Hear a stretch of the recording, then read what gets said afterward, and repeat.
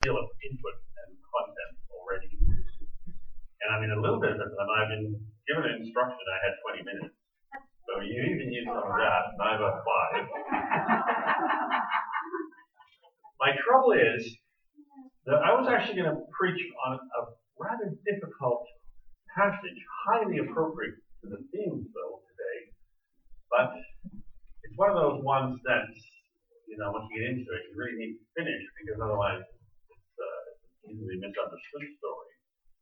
So I'm just debating in my mind what to do. Well, Mary, she loves it. She's all the preaching and everything. And I'll just do a whistle stop. I'll give that warning at the beginning. If you're misunderstanding something from this passage and you're still confused when you leave here, come and talk to me after. Okay, so I won't have to develop it in a way that fully should be developed. It's a story about a dishonoring of the father. I'll read it first, and you can see that you'll understand why I'm perplexed and why I'm not perplexed, but I'm cautious about entering this story. It is a story that we've been looking at 2 kings. Remember the passing over the mantle from Elijah to Elisha, and it's all about this prophetic ministry. Brina, who is normally my conscience, but now I must be your conscience, Brina. You did misquote that verse at the end of the last. It didn't say, I will send Jesus. It said, I will send the prophet Elijah, is what it actually said. And it's a reference to John the Baptist. And also to a further fulfillment of that promise of the prophetic mantle and ministry being released on the earth that is going to turn the hearts of the fathers to the children and the children of God. Now, of course, Jesus is the one who fulfilled that. So you're not really a total heretic, but you're just a bad Bible scholar.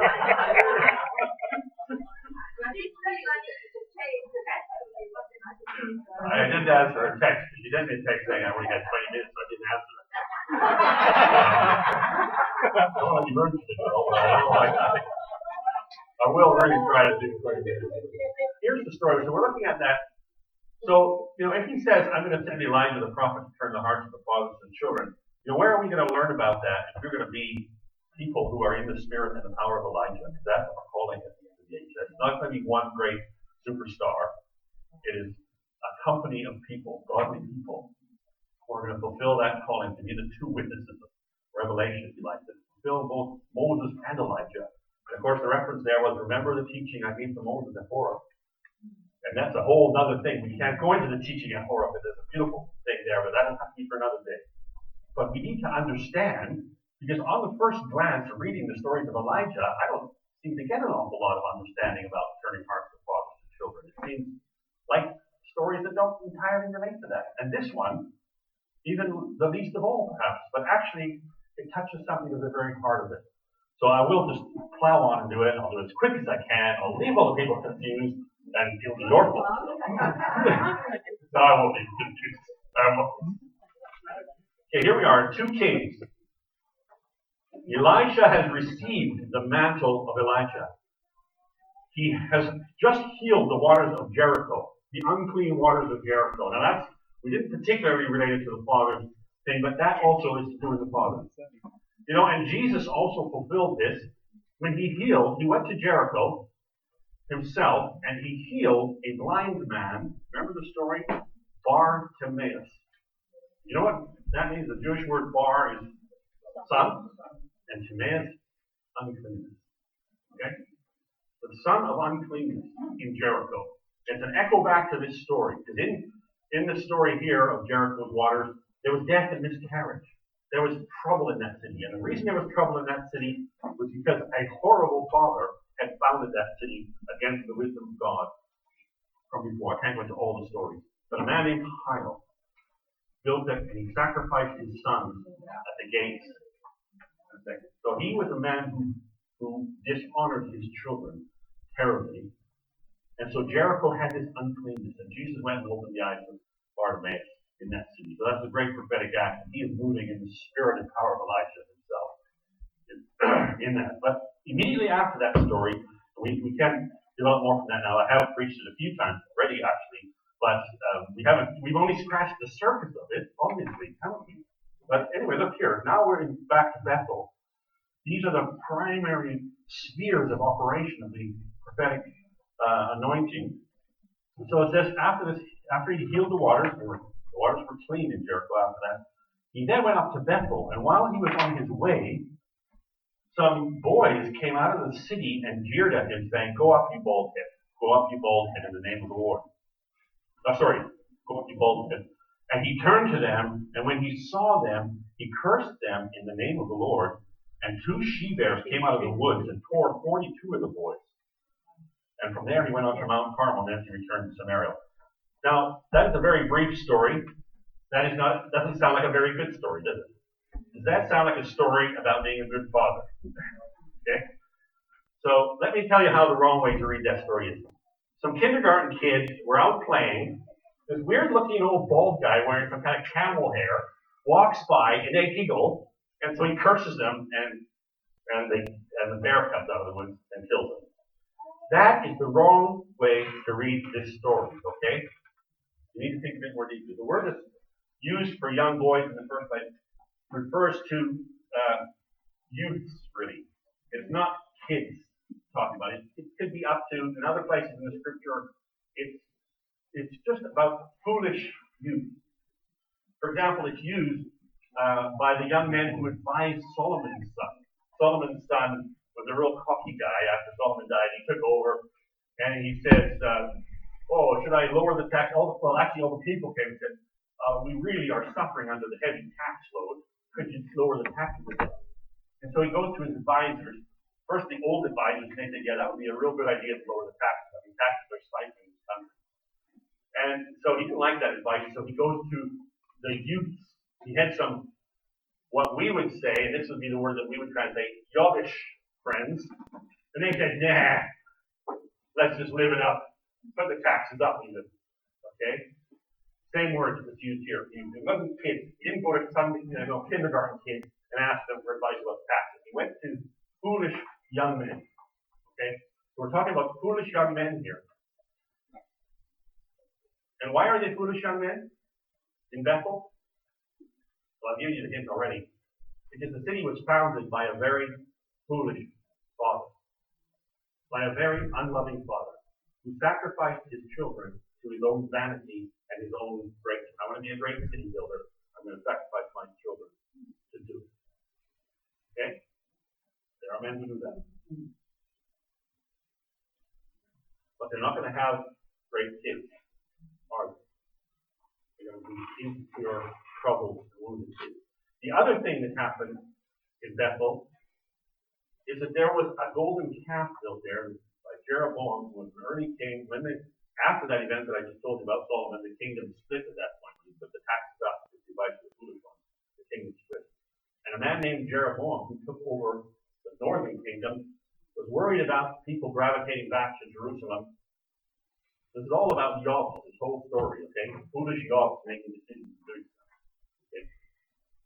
Because of the bad fathering.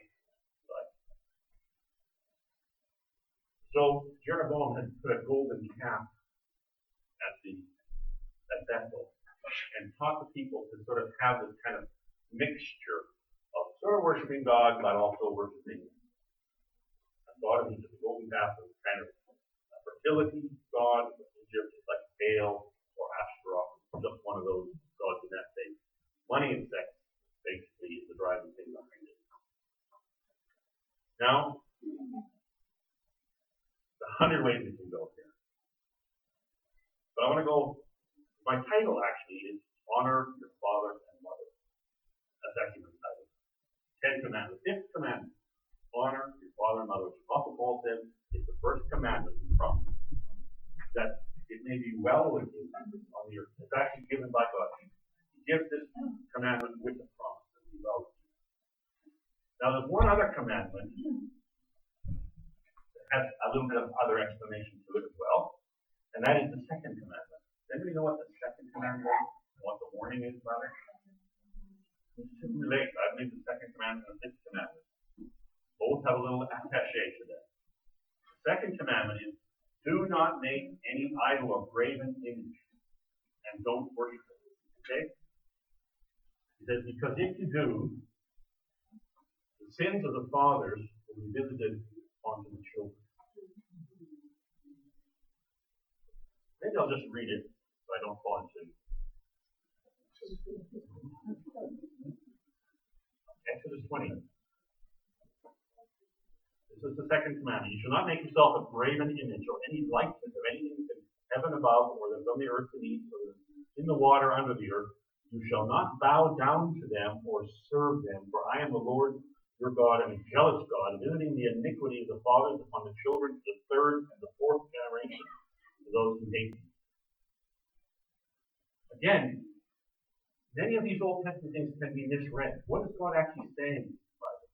Is he saying, well, I'm just going to go and keep on punishing, and I won't be satisfied punishing the dad. I'm going to punish the kids as well? Is that what God is actually saying here? No, that can be misread that way, but it's not what he's saying. The thing he is warning against is that the consequences of idolatry run to 4 generations. Right?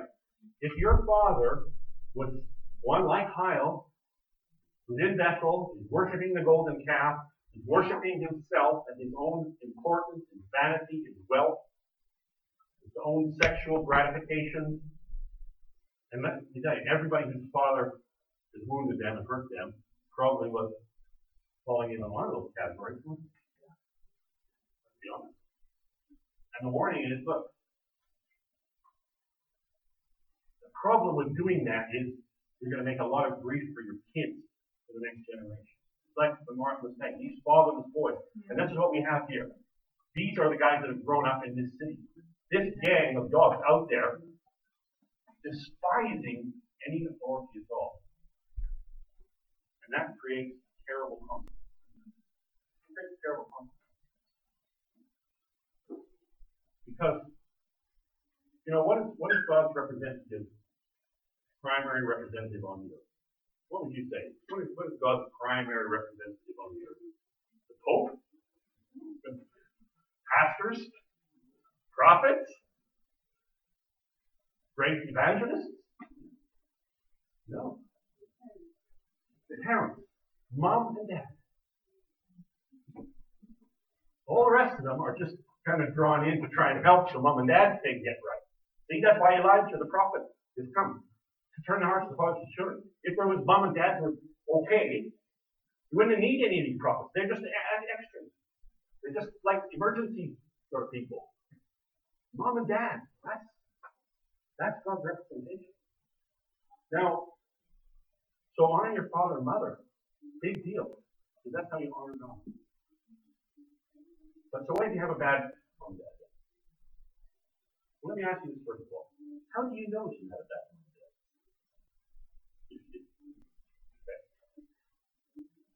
Because you kind of know what a good one is supposed to be like, don't you? You actually do.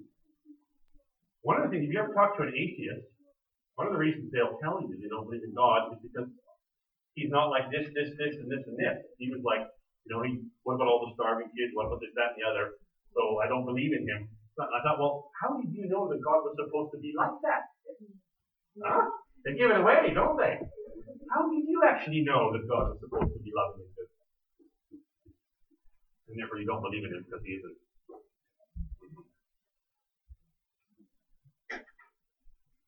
We actually do know. And this thing actually started out with a perfect father. So I could ask the question, well, do these boys have an excuse then for being the yokes that they are? Is that a valid excuse? Well, my dad was a whatever, or he wasn't around, or he was out worshiping the golden calf, whatever that may mean in our business. Is that a good excuse? Is that a valid excuse then? You sense that this is a trick question.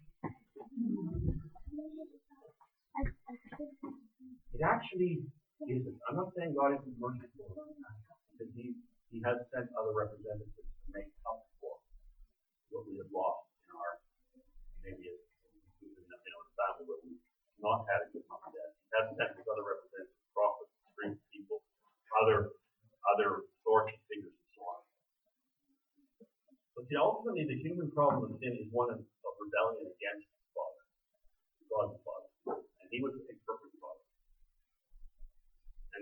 first sin was not a sin of somebody who had had a bad father. The first sin was actually somebody who had a good father. So if you're going to stop this thing, if you're going to end this sort of retribution, well, I'm doing this because my dad's like this, so what? I'm going to become a dad like that as well? Is that the answer? I praise God when I meet, and you do meet them, people that come out of a really horrible background that say, I am not going to be like my dad, I'm going to be like this. Isn't that the answer? Yeah. You don't say, well, I had a bad dad, therefore I can go out and be a horrible job and be a mean guy to everyone else. That's crazy, isn't it? It started with us dishonoring, and it needs to begin with us turning back our hearts to God to begin to honor Him. And that may mean honoring our fathers and mothers. I don't say that we honor evil fathers in their evilness, but maybe for some of us it has to be more general thing. That we recognize what true fatherhood and motherhood is, and we honor that, because that is what God is like. That is what God is like. And it's a very liberating thing to turn our hearts in that direction. And we're warned, I'll just finish really quickly here. I'll bring that quick, haven't I? Have I covered a piece of meat for you guys this morning, though? I'm going to finish with this, because we are actually called to be the Elijah generation. We are called, as a church, in our society. There's Martha out there. She's like Elijah.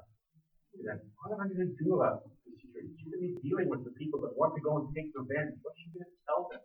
How is she going to pray? How will we pray? We turn our hearts back to the Father.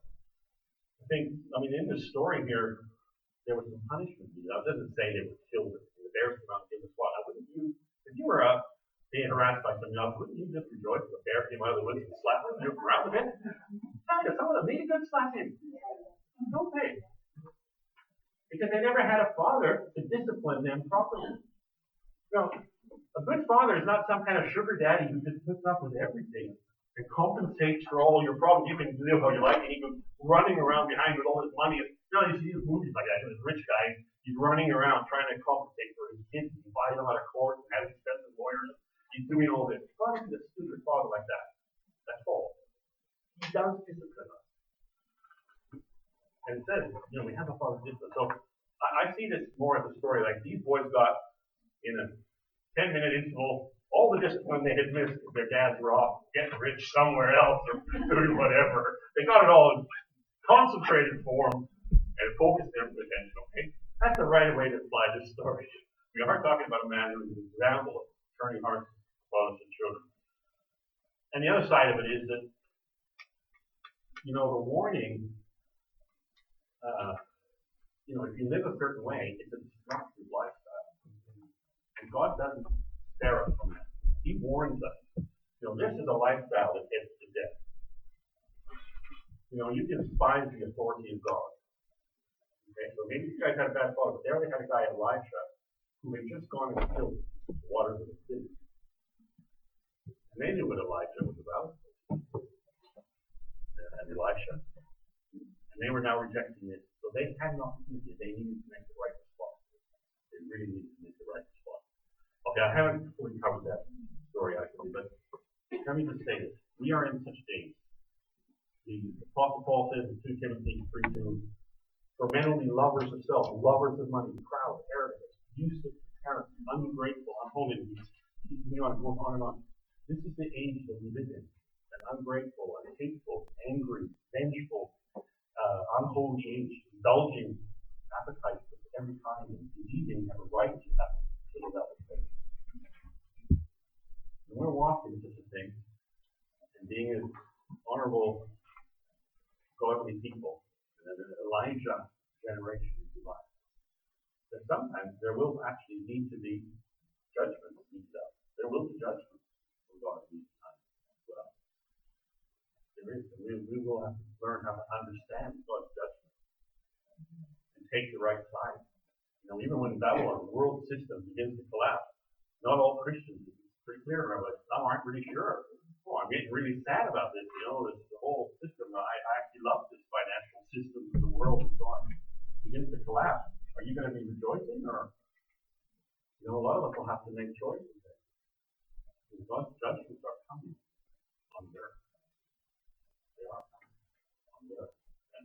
on the right side of it. How will you respond in these kinds of situations? How will we respond? I need God to teach our hearts. But to tell you how it begins, honor your father and mother. Honor your father and mother. And in that you're honoring God. They are the primary representation of God. And that is God's idea. We need to honor fatherhood and motherhood as an assignment. That's slipping away, isn't it? I mean, even in the last 20, 30 years, I've seen that. You know, in the old days, you used to watch TV. It was like the Brady Bunch, and it was always loving and wise father, and God was good, and mom was brilliant. You watch it now, and, you know, Malcolm in the Middle or something, that's even taken over. I mean, they're freaks, aren't they? Parents are just forward idiots, total morons, freaks. You know, it's mockery of it. Look at EastEnders. There's not a single mom or dad on there that's even worth anything, are there? None of them. Every once in a while they straggle out of prison or something and start making a claim on their kids as though they have a right to say anything. Our society is dishing up foolish dishonoring of man and woman, of marriage, of father and mother. You know? In hundreds of different ways. But this is a fundamental thing. This is not a little sideline issue. Oh, we have Father's Day and Mother's Day once in a while. This, you know, God put it in one of the big 10 commandments, and He linked it to really the second commandment. It's fundamental stuff.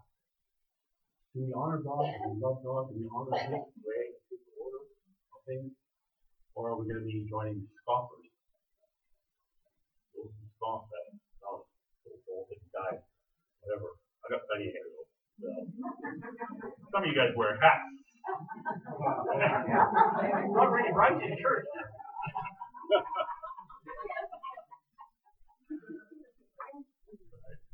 Anyway, look, I didn't do 20 minutes, so I realized it. So there we are. Story is so good. We will talk about these things more because we need fundamental things. And I'll just pray now, and these are fundamental things that we need to grapple with. Father, we just thank you.